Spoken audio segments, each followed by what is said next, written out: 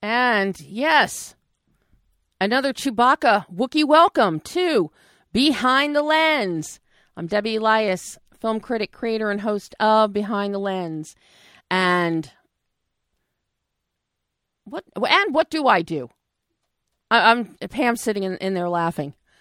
Every week we go behind the lens and below the line with exclusive interviews, live call-in guests, sometimes in-studio guests, but 24/7. You can find my interviews and reviews in print and online, behindthelensonline.net, and a multiplicity of other places. But every Monday, you can find me right here on adrenalineradio.com, 11 a.m. Pacific, 2 p.m. Eastern Time.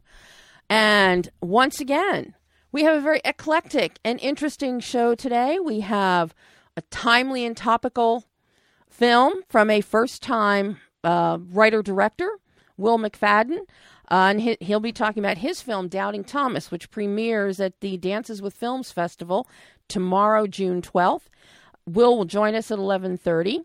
But before Will, at 11:15 or 2:15 if you're on the East Coast, and if you're in Italy or Moscow, I don't know the times offhand, so I'm sorry, because I know we have a lot of live listeners in Italy and in Moscow. So thank you all, our international audience, for tuning in. Michael Dunaway is with us in the first part of the show, writer, director, and actor, with his film, 6 LA Love Stories, that you can see right now on DVD, digital, or VOD. Both films. Interesting films. I absolutely love 6 LA Love Stories. Of course, I cracked up as I'm watching it, and in the first scene, is a publicist friend of mine, Mitch Swan, who gets to play a pool boy in a pool, so drinking. So that was quite entertaining to see that. Doubting Thomas covers a really interesting subject matter. A couple give birth to their first child, a white couple, and their child is black. And many of you on social media may have seen the story that has been circulating around in the past couple of weeks about twin sisters in the British Isles, where they are twins. However, one is white, one is black. And it opens up a whole discussion on recessive gene, but it also, particularly with this film, Doubting Thomas, Will addresses a lot of racial issues, a lot of contemporaneous thinking that's happening in the world today. So I can't wait to talk to him. And as with Michael and these incredible 6 love stories that he tells us about in 6 LA Love Stories. And I have to say, his cast is absolutely amazing. And nobody outshines Beth Grant and Stephen Tobolowsky. I will tell you that right now. But before we get to our guest today, Incredibles 2 opens on Friday. Embargo lifted at 9 a.m. Pacific time this morning, and I'm here to tell you, Incredibles 2 is beyond incredible. It is fantastic. The new technology, has bumped up again. Within the RenderMan proprietary software that Disney has. The realism with which we see snow, with reflection and refraction, which we really saw take a jump with Pixar Disney's The Good Dinosaur, and then it expanded to even greater glory with Finding Dory. Well, now you can see another technological jump, which just helps fuel the visuals and make them even more fabulous than what we saw in 2004 with the original Incredibles. But even just within the Disney Pixar canon, it is such a joy to see the new technology come into play and really be used to enhance the storytelling in various capacities. We have the Parr family is back, but we've got a lot of role reversal happening. And actually, I think we're going to do, let's do Holly Hunter's clip first from the press junket over the weekend. Holly Hunter talked about the role reversal and the character reveal that we see on the character revelations that we see unfolding Violet steps up her game. Dash is coming into his own. Jack has 17 different powers. And let me tell you, director Brad Bird, he shows us all of them with incredible visuals. But let's hear what Holly had to say about the role reversals here, with Elastigirl kind of taking the lead in being a superhero. Well, I didn't read a screenplay because there wasn't really one. The whole script? He's the screenplay. Oh. He was my walking encyclopedia. He has pages. Yeah, he was my instruction manual. That's it right there. So, Brad, I mean, we were like, yeah, it was a while before I truly realized what I was really going to get to do in the movie, and I was, really thrilled. But it was like a retroactive thrill, because over a period of months before I started gleefully singing during our recording sessions about how great my part was. But to me, it was just really fun. I mean, I don't think that this is a message movie in any way. I think it's purely like luck of the draw that this happens to be dovetailing with Me Too and Time's Up. But obviously, time is up, okay? It's and I feel that way personally, and it happens to be serendipitously reflected in this particular movie. But at the same time, it's character revelation, period. Everybody is having revelations, including Jack. I mean, all the characters are revelations to the audience and to themselves. And so I'm no exception as Elastigirl. Even there's a raccoon that goes on a hero's journey. In fact, I feel like in some ways Violet's adolescent thing, her jag in this movie, The Rage, is there's adolescence that I feel from Mr. Incredible and also from Elastigirl, too. And, of course, Holly wanted to say a little bit more, but our moderator, Scott Mantz, very keenly stopped her because no spoilers allowed.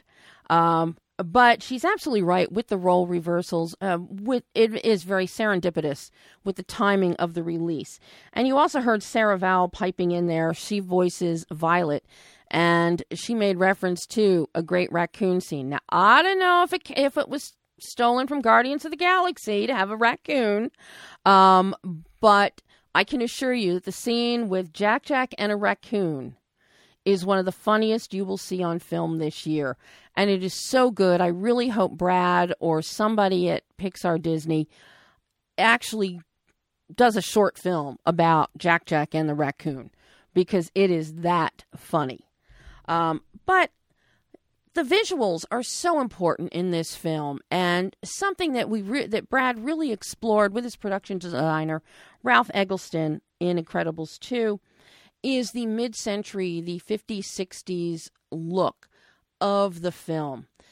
Classic film fans, immediately when they see this film, they will see designs that harken back to Ross Hunter films. You fully expect to see Rock Hudson walking into the living room as the floor opens up and there's a pool underneath the living room floor. Part of the design looks exactly from a scene in Hitchcock's North by Northwest.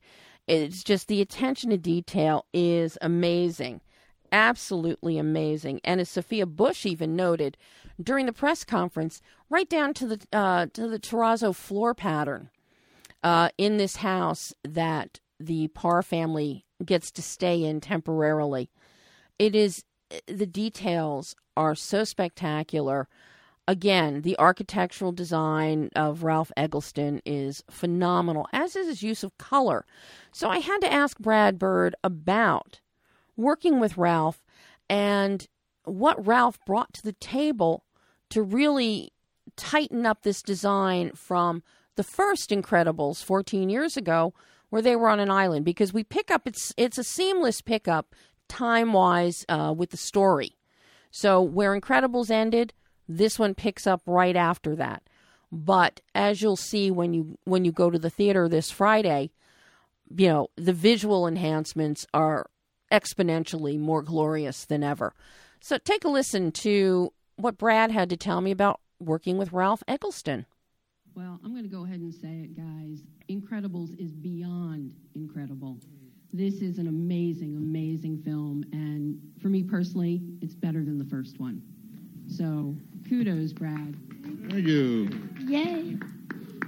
I want to ask you, Brad, everybody's talking about the visuals. The visuals are outstanding. But most particularly, I want to ask you about working with Ralph Eggleston, your production designer, and what you came up with for your visual palette in terms of celebrating that 50s and 60s architecture that we're so used to seeing, like in a Tab Hunter, Rock Hudson, or even Hitchcock's North by Northwest film, and the color palette of the muted colors and letting the vibrant neons pop for the superheroes. I agree with you that Ralph Eggleston is an amazing talent. He came onto the first film when we were just having trouble with the size of it, and he kind of came in and helped Lou Romano out, just getting it done, because it was sort of beyond us at that point. We were a smaller studio, and the film was larger than we were. So, but Ralph loves movies like most people at Pixar. He really loves films, and he's always reading a new book, and he has a thing to show you, and he's kind of always kind of disgorging art and books and things that he found and sketches he's made, and he's just kind of spewing them out in every direction all the time. And the film really benefited from this fuel. But he thinks about color psychologically. He thinks about it in terms of what's going to surprise people, and he's not afraid to make bold choices. The house that they wound up in, we were kind of working on it, and suddenly he came in one day, and we'd already put a lot of effort in another house, and we were under a lot of pressure because they took a year off of our schedule, and he said, okay, so I have this idea for the house, and it's really going to screw things up for everyone, including me. But I have to say it, and here's the idea. The house should not work for them. It should be initially impressive, but then you get in there and everything's wrong for a family, and there's just these things that are beautiful originally, the water things, they become like this problem, and it's the wrong house for them, and there's no real place for the baby's room, and there's a fireplace in the baby's room for no reason, and everything he's saying, I'm going, oh, that's going to ruin this, and that's going to ruin that, but he's totally right, and damn, why is he right? And so I agreed to it, and it totally screwed up everything I had in the script in terms of we need to see this in the foreground so we can see that in the background. Suddenly, everything was a giant problem, and yet it was right because the house needed to be impressive but wrong for the family because they're not in a comfortable place yet. They have to find their way there. And that was a way of making the surroundings storytelling, which is really what good production design is. Who's next? Wait, what didn't Ralph say? Didn't he show that part of the movie at some mid-century modern architecture and furniture show? And when the part where the nice mid-century couch falls into the water, all the furniture collectors gasped. Yeah, that was made just for them. Yeah. I was very impressed by the detailing of the terrazzo floor. As a person who loves mid-century architecture, I noticed that. So, see, even the cast is mesmerized by the production design. And a little bit of trivia for all of you. Yeah, anybody that watches the show, watches the videos of the show on YouTube or on BehindTheLensOnline.net, or in China. We've got 2 outlets in China that show the video of our show. You'll see our mascot is Anger from Inside Out. And Ralph Eggleston was the production designer on Inside Out. So that's one of the beautiful things about Pixar is you keep getting to revisit with these master craftsmen. And every time they never cease to amaze and dazzle. But let's see, I'm trying to think here. Which one should we try? Because Michael should be calling in momentarily. Let's go ahead with Sam Jackson. Sam Jackson, of course, was, as to be expected, a riot, and went off on a tangent talking about family after Scott Mance asked him as an opening question. You know, Incredibles kind of preceded the Marvel Cinematic Universe in terms of superheroes. Have you seen any kind of crossover from the Incredibles into the MCU, and maybe the MCU now into Incredibles 2? So Sam, needless to say, had fun with his response and his analysis about family, MCU, and Incredibles. As I remember, that family kind of fell out in Infinity War, didn't it? Civil War, and you know, it happens. And nobody called me to make them be good. You know, I noticed that also. It's like, why am I not there quelling this fight? I did bring all these people into S.H.I.E.L.D., and now all of a sudden, I'm not there. So I don't know what you're talking about. I can't relate. The genre has grown, and has grown inside this kind of one place. Sure, there's that other company that makes movies that are like this.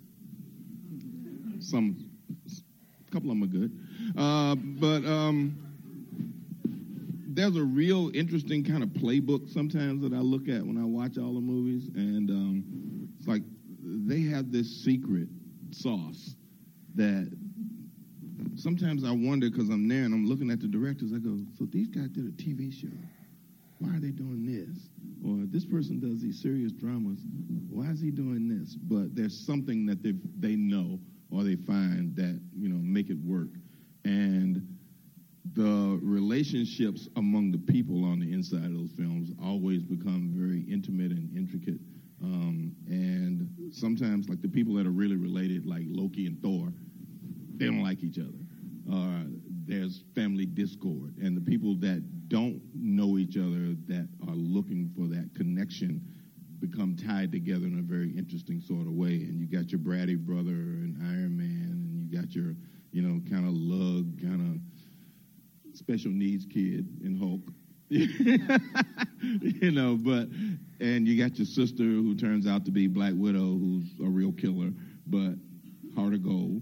So all these things come together, and these people find a common goal, or they're all working toward the common good, which brings them together in a very unique and interesting way. And Nick Fury seems to be the kind of... How did this turn into an Avengers press conference? It didn't. I'm just saying that they don't let me work in all those movies for a reason. Because I really don't know what's going on, but I can pretend I do.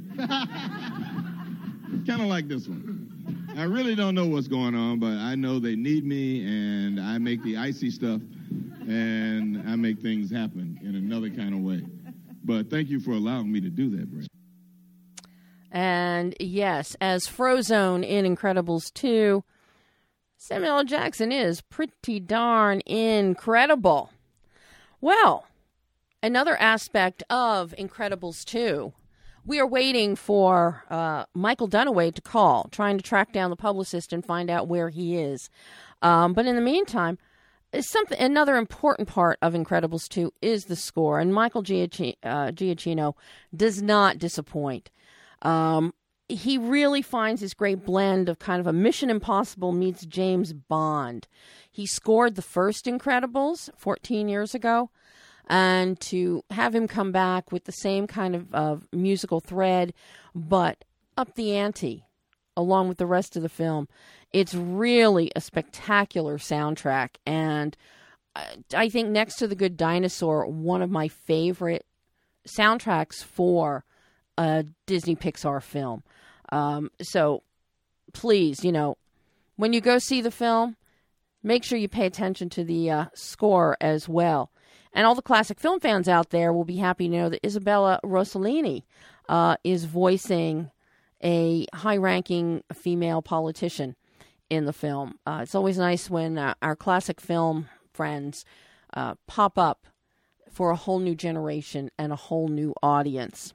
Well, we have a new cast member who took over for an existing cast member with Incredibles 2. Huck Milner now voices Dash Parr. In the first film 14 years ago, Dash was voiced by Spencer Fox.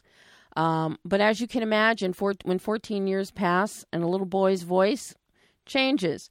So we now have a new Dash in the form of Huck Milner. And I got to tell you, he was a scene stealer at the press conference the other day. But here's what he had, because he wasn't even born when the first Incredibles came out.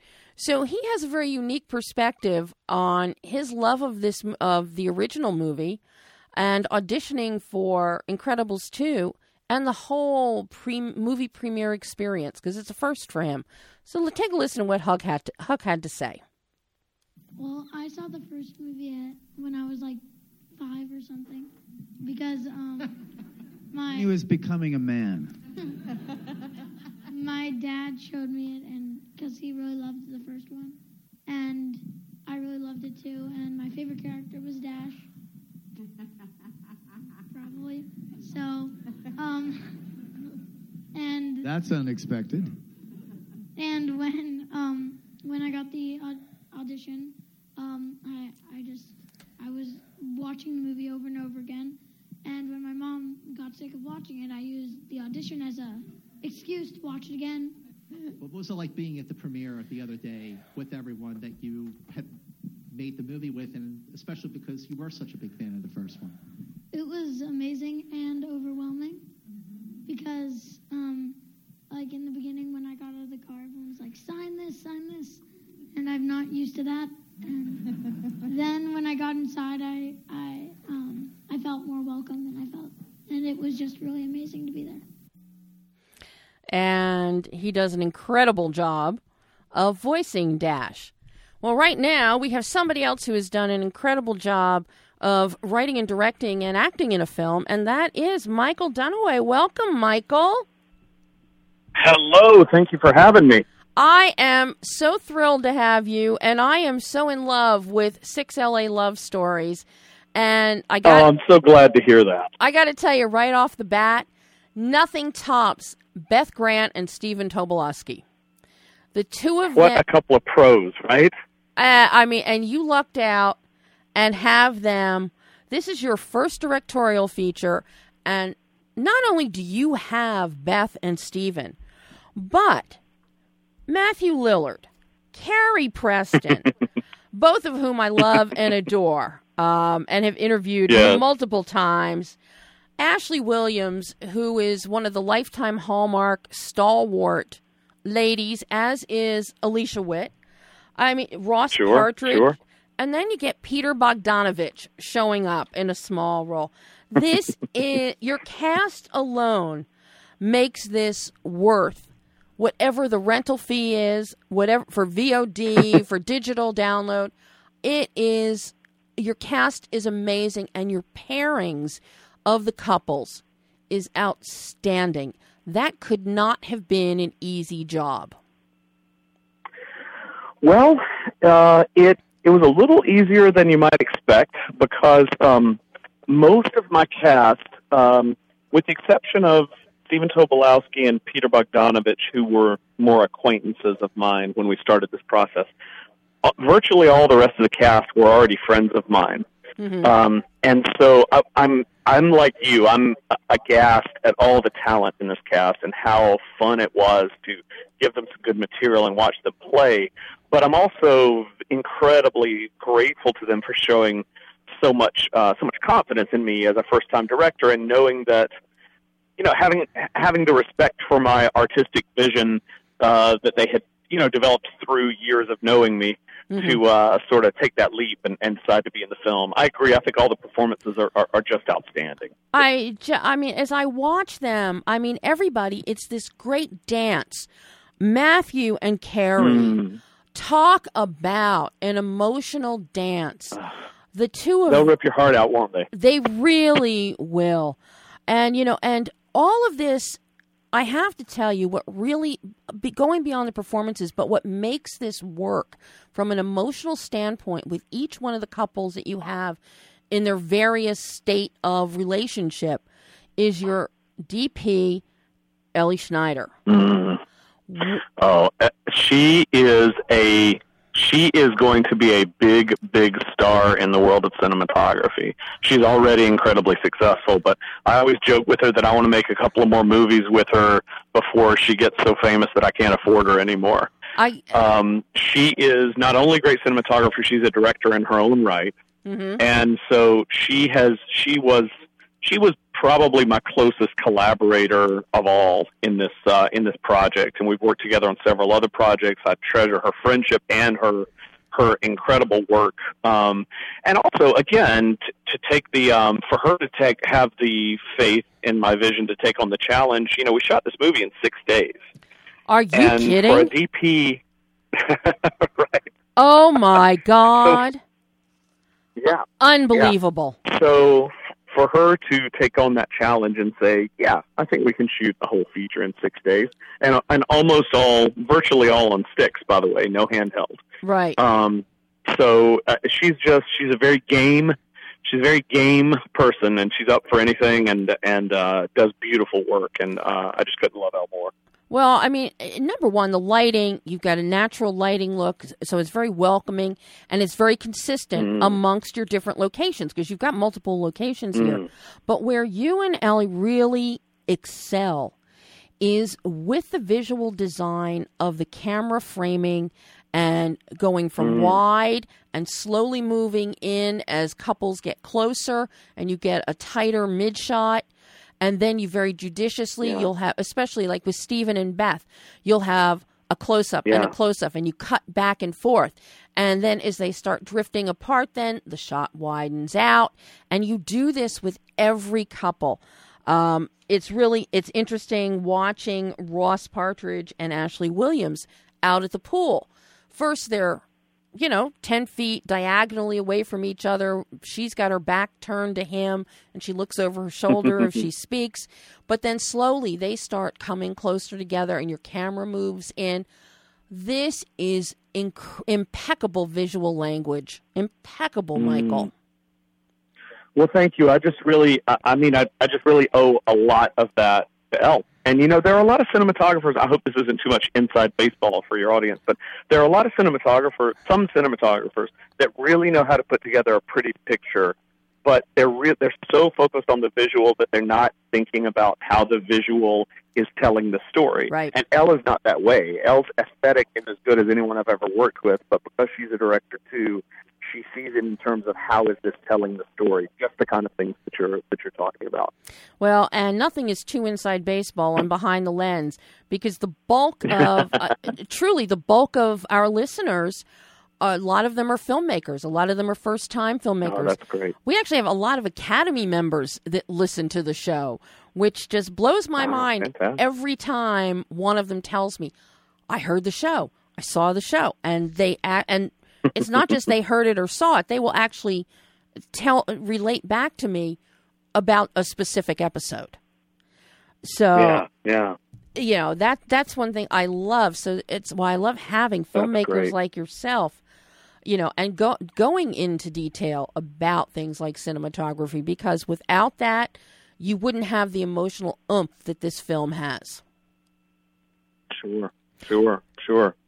Yeah, I wish that I could say it's my brilliance, but I have to give almost all of that credit to Elle.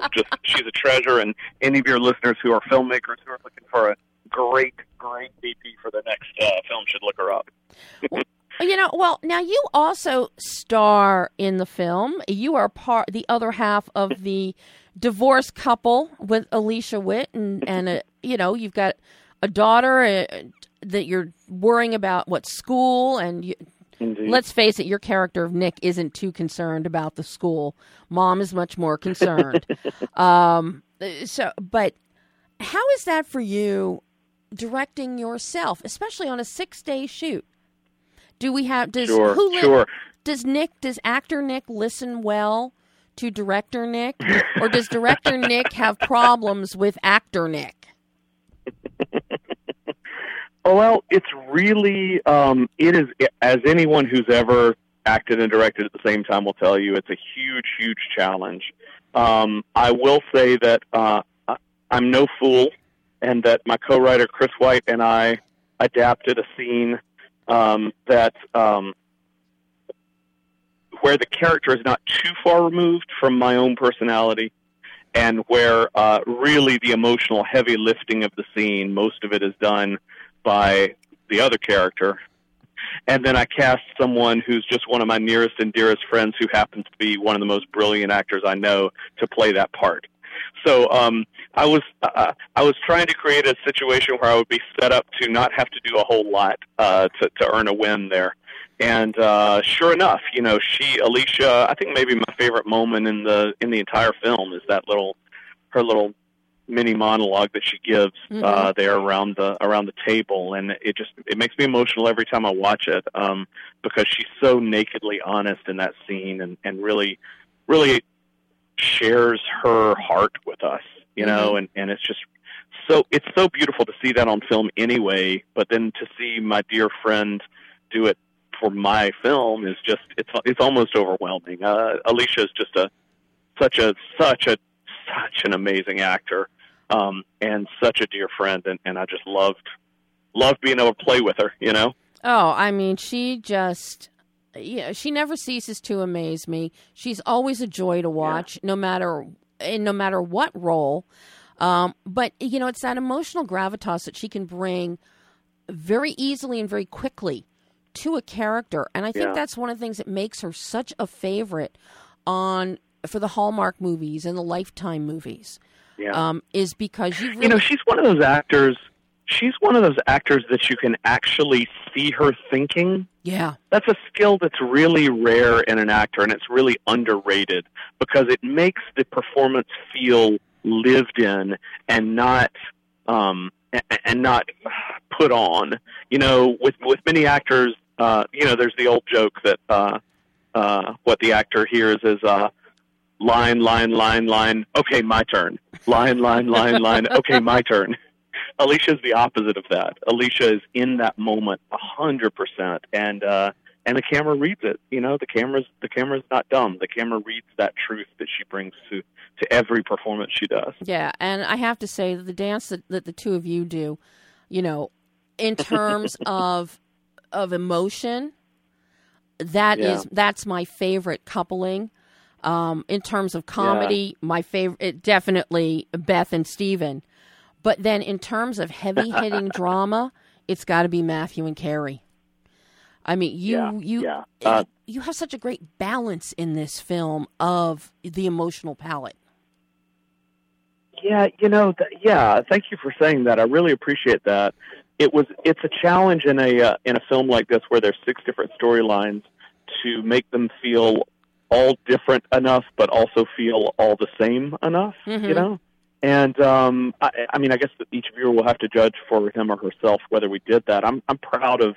I feel like each one definitely has a very different emotional tenor, even a different emotional tone. But I feel like they all feel like they could and do exist in the same world, And specifically talking about Matthew and Carrie, Carrie and I have been friends since we were 13 years old. We grew up together, and she's one of the most dear people. And we both grew up in Macon, Georgia, and have been friends for a very long time, almost 40 years we've been friends. And I just think Carrie is the greatest actor on the planet, and I'm not saying that as an exaggeration. I'm friends with Mark Ruffalo, and one night at a party, Mark was there and Carrie was there, and I brought Carrie over and I said, Mark, you know what a big fan I am of your work and how much your work means to me, but I'm about to introduce you to the best actor I know. And he smiled and he said, well, I have to meet this person. And it was Carrie Preston. She is, in addition to being such a dear friend, she's really one of my artistic role models. I've never seen her be less than excellent in a performance, and I've been watching her perform since I was 13. Yeah, I mean, she never ceases to amaze me. And Matthew, the way he tackles these heavier roles as he's matured in life, and he takes these on and he does them.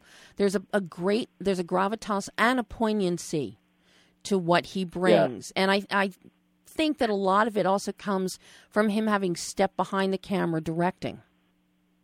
Sure. That's how I first met Matthew, was through his first feature. Fat Kid rules the world. Fat Kid Saves the World. Yeah. You know what's funny about that Matthew in that role is that I had originally been talking to another actor about playing that role. Another actor who's a friend and whose work I just think is fantastic. And this actor is a very, very, very intense, very sort of live wire kind of energy on set. Mm-hmm. And I thought that it would be really cool to have a real sense of danger in that scene. But that actor didn't work out. And at the same time, Matthew, who originally wasn't going to be available to be in the movie, did work out, right?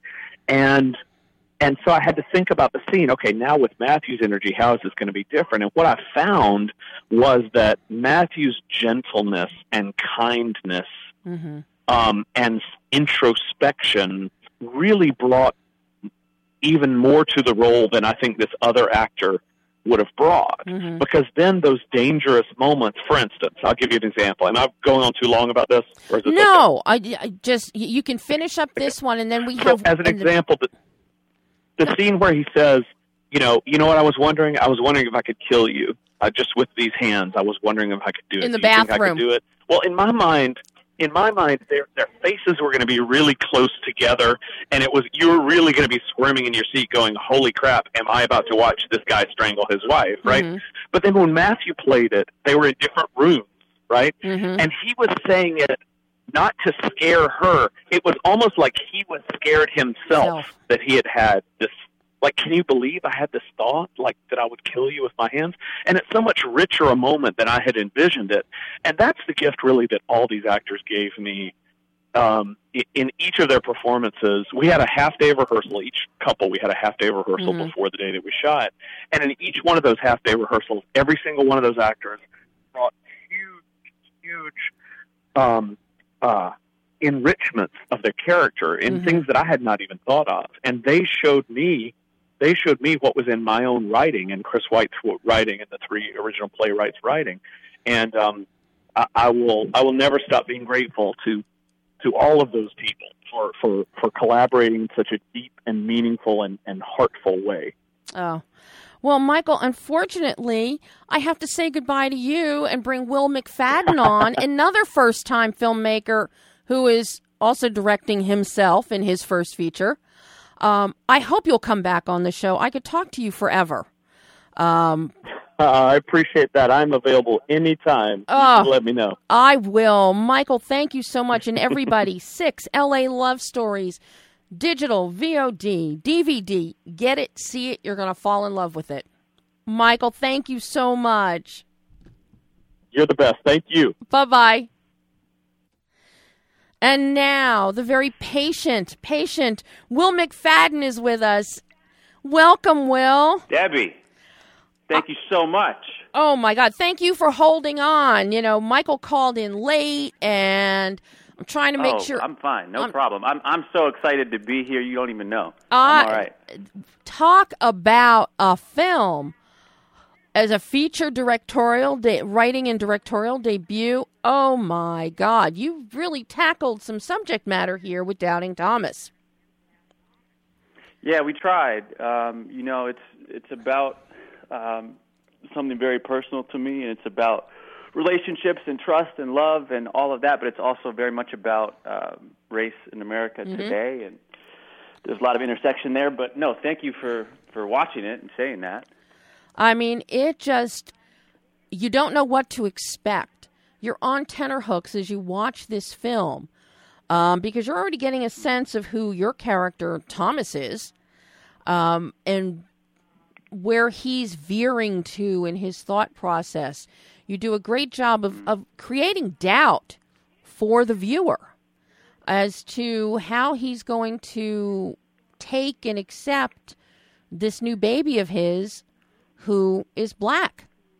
and it's you really get the ball rolling very early on in the film, and by having the best friend, who Jamie Hector is amazing playing Ron, and Sarah. He's incredible in this movie, and I'm so excited because he's actually in a car on the way to JFK right now. He's coming out for the premiere tomorrow night, and it means so much to me. That's fabulous. That's right. Tomorrow night at 7:15 at Dances He's coming with out, Films. and he's getting on a plane right after the screening. He's going to catch a red eye to get to Miami to shoot, and I can't even believe it. I'm so grateful to him, as I was already, but just to have him there is going to be incredible. So what was this process like for you, Will, from conceptualizing the story to writing it, and did you always intend to have this as your feature directorial once you had the script in hand? It's a great question. I did not intend to direct it at all. I wasn't even sure if I was going to be in it, because it started, and this is why I'm so excited to talk to you and excited for tomorrow. This started 11 years ago. One of my best friends and I were on a basketball court, and he told me a story about his father, who happened to be a black man who was killed in police custody. And my reaction to that story was one demanding answers, and he kind of had to gently explain to me that they didn't have much recourse. It was the dead black man's version versus the white cops. And, the next day I saw him on a basketball court, and I said, hey, what if this had happened? What if that man had, gotten someone pregnant, and then there was a recessive gene thing happening, and then that person passed for white, and then it was uncovered later, and what would they do? And we started just working on this story together, and I told a friend of mine, Casey Morris, and she said, this is good. You guys should keep going. It should be a movie. I want to produce it. And we just kept going, and we thought, what would this character do to find out more about what happened to this man? And we did that. We got the police reports from the actual incident. I ended up speaking to one of the cops who picked up his father. That was a whole journey in and of itself. Wow. That I've been thinking back on. But, we were working on it so long ago, and I remember Obama got elected, and someone said to us, it's a shame you guys couldn't get your movie done because it would have been so relevant. But, now we're post-racial, and it's not really going to matter anymore.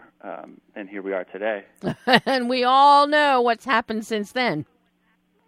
Yeah, I don't have to say it. Unfortunately, it's become, in many ways, it's unfortunate. It's how relevant it's become, because the incident that started it, that was the seed for the story, wasn't a part of a greater phenomenon back then, nor was it recorded and proliferated on social media and so on. So, it's fascinating to us. For so long, I've had people sending me things, telling me, "Oh man, you got to get your movie out faster.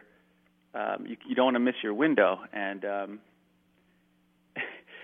Jamie would always say it's going to come out at precisely the right time, and I just eventually learned to trust that, and here we are. And he's absolutely right. When did you decide that you were going to direct? And how did you start approaching this? Because you've done acting, and of course I find it very ironic. You did an episode of Castle. Your co-star Sarah Butler did an episode of Castle. And here you are now, both in the same film. So I'm curious how you went about the directorial aspect once you decided you would be the one, you would be directing it. Sure. Did your acting work come into play? Did my acting work? Did your acting experience come into play with how you approach the directing process here? Oh, God, yes. That was pretty much the entirety of it, Debbie. That was what I relied upon, and just having a language with the actors. As far as all of the technical stuff, I was blessed to find an incredibly experienced DP, Phil Parmet, and Anthony O'Brien, who is the first AD, they were so professional and handled that end for me in a way that my directing the film, for me, casting and then a lot in editing. And as far as working with the actors on set, I would really choose to kind of let them come to me about it. I didn't want to be too hands-on there. And what I found is they would bring so much more to it than I had even envisioned. And if it wasn't right in line with what we were thinking, it would help strengthen those ideas because it challenged it, and we would reach some kind of compromise. But what was crazy is how passionate all of them were in the choices they were making. And it was so humbling to me to see what they had put into it. I remember the first rehearsal, Melora Walters showed up. I think before she even said hello, she was showing me, she reached into her purse, and she had this envelope. She opened that, and she had another one, and she opened that, and she had this tiny, tiny little pocket of a thing that she pulled a photograph out of. And she had decided that that's where Kate keeps the picture of Rogers Campbell, the man who is based on Joe's father. Yeah, the only picture. That kind of specificity. Wow. Sorry, go ahead. I said the only picture that she has kept. That's exactly right. Wow. That's exactly right. I mean, that's a dedicated actor, somebody that goes and digs that deep to develop their character to that level, to develop it on their own to that level. Because that was such an amazing touch it is, and in the film. I was just so grateful, and it was kind of overwhelming for me because I've been on the other side of that so much. You know, I've been in those casting rooms, but I've been waiting and doing my thing and leaving and giving it up to, whatever's going to happen. So, I mean, just the first day of auditions, I remember I'll never forget it. Just seeing the care and the passion that people were bringing to these words that we had written in the story was incredible to me. So now I'm curious how you worked with your DP, with Phil Parmet. I mean, Phil, he is, he has a wonderful resume. I mean, he did a segment of Grindhouse, Devil's Rejects, which I saw, Rob Zombie movie.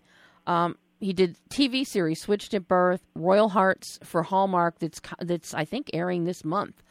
But I mean, he has such a diverse palette of what he can do. And what I took particular note of are a lot of the camera angles that the two of you developed and were using from like the upper right corner of a room looking down, almost like a fly on the wall, intruding on these moments or these experiences in life.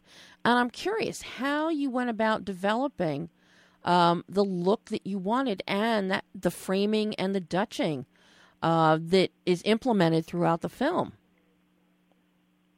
That's great how you put that, about how you're kind of looking into something, and someone else has said that to me, how you're kind of seeing things that you almost feel like you shouldn't be allowed to see in these moments that we have. But, a lot of it's out of necessity. A lot of it's just his ingenuity and experience. And what was great for me is if I had any kind of idea, it would be, can we do it this way? If he said no, I knew it couldn't be done. I could trust that, so I'd leave him alone. I mean, Phil, I don't even know, the first, few days especially, I didn't even know if he even liked me at all. He was just so into what he was doing and focused, and, that was great for me, but he's intense, and he's also so specific, and I really respect that because there was we were shooting the party scene, and it was probably 4 a.m, and we were waiting for the shot, and I'm leaning on a counter or something, and Phil says, "Stop, hold everything," and he comes up to where I am, and he moves like literally one coaster, like a half an inch to the right, so it's leaning on another coaster on the thing, and it was so minute and specific. I thought he was messing with me. but he knew exactly what he was doing. So I was just very fortunate to have him there.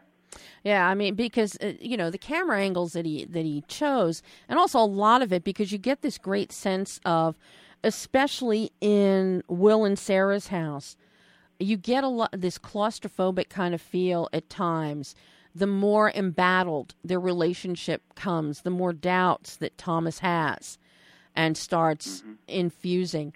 And you really feel that claustrophobic nature. And I know when you have tighter spaces, it also makes it very difficult navigating logistically with your camera and your lighting equipment.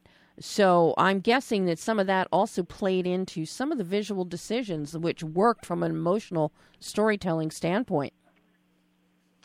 Well, they do work, and you're right about that because it's not easy, and you're trying to do the best with what you have and the space that you have, and there's an urgency to it because I think even the particular scene you're talking about, the sun was going down. We had to hurry up, and it was stressful, and it's a stressful situation that the characters are in. So if you're able to channel that, it can be kind of a great thing. So now, did you shot list or storyboard? What was your plan like for this film? My plan was to beyond become surviving an actor when I showed up on the set. I had to eventually stop thinking of myself as a writer and a director. At that point, for me, I was trusting the assistant director and the DP, and just taking part in the way that I could at the moment, which was primarily as an actor, because I was working with Larry Moss leading up to it, and he said one thing that's terrified me, but also helped motivate me is, if without a performance from you, there's really no movie. That's right. So I was really focused on just doing my best as an actor and telling this story that we had come so far with in the way that would serve it best. Do it justice. I'm curious, how precious was writer Will with the words on the page? In terms of, because as you know, that's actors, fun. Yeah, that's a good question. Actors want to improv or ad-lib. We did. I was very open to that. And then there were certain things where I wasn't. You're fine with stuff until you're not. Mm-hmm.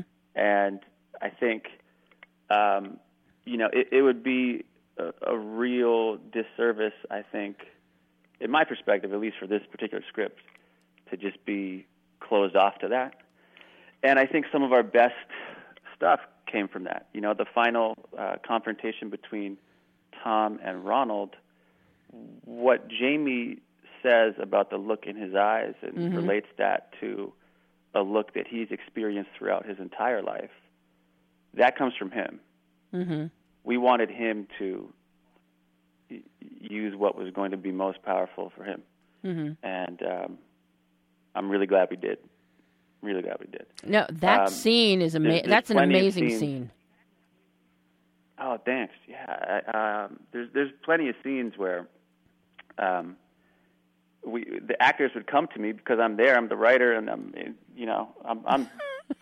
I'm there. So they're going to say, I don't think he would say this. I don't get why he's saying this. And I actually loved that part because they had really strong ideas about it. And what was great was discovering for me that I had done my work to a point where I could articulate it and be super clear about how and why and help them and also learn from them. Mm-hmm. So that to me was kind of the greatest. So what do you think was the biggest hurdle, the biggest learning curve that you had in this process? I would just say to keep going and to keep believing somehow that it could be a thing that is going to premiere on a big screen tomorrow night. Like that, to me, it wouldn't have got done.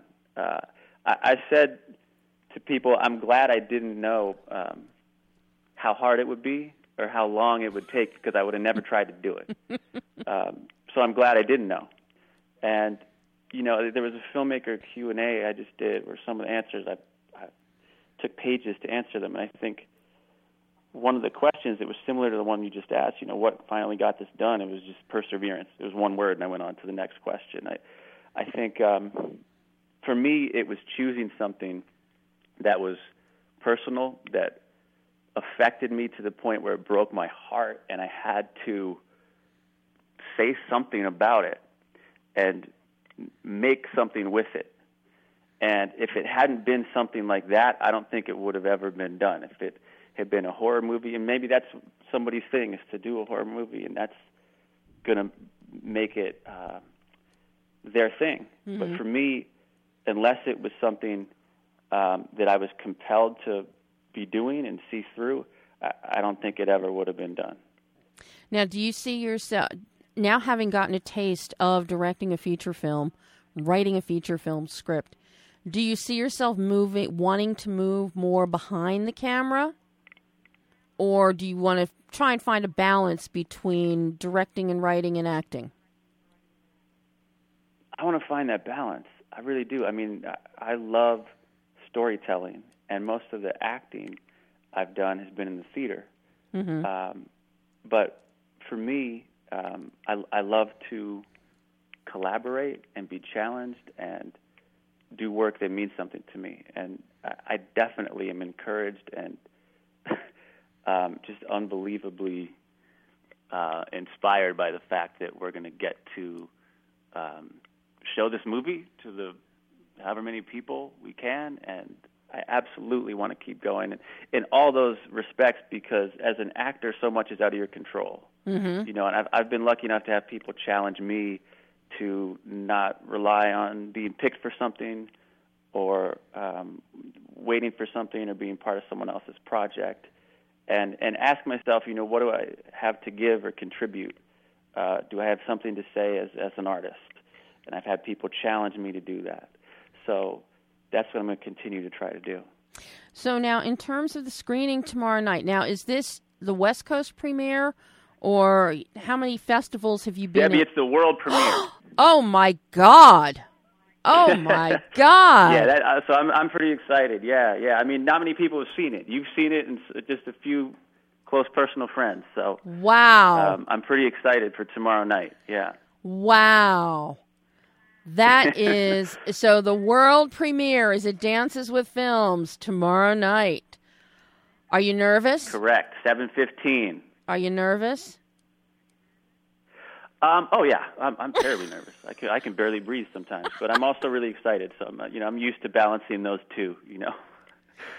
So now, what do you hope people will see when they see this film tomorrow night? I hope that people might think about their own possible blind spots as far as their values and how they see the world, and what might happen to these values and things they hold dear that they take as a matter of fact when they're put in a situation that really challenges them and puts them under the microscope that's personal. Because it's hard for parents or potential parents or have a kid on the way to see this film and not think, what would I do?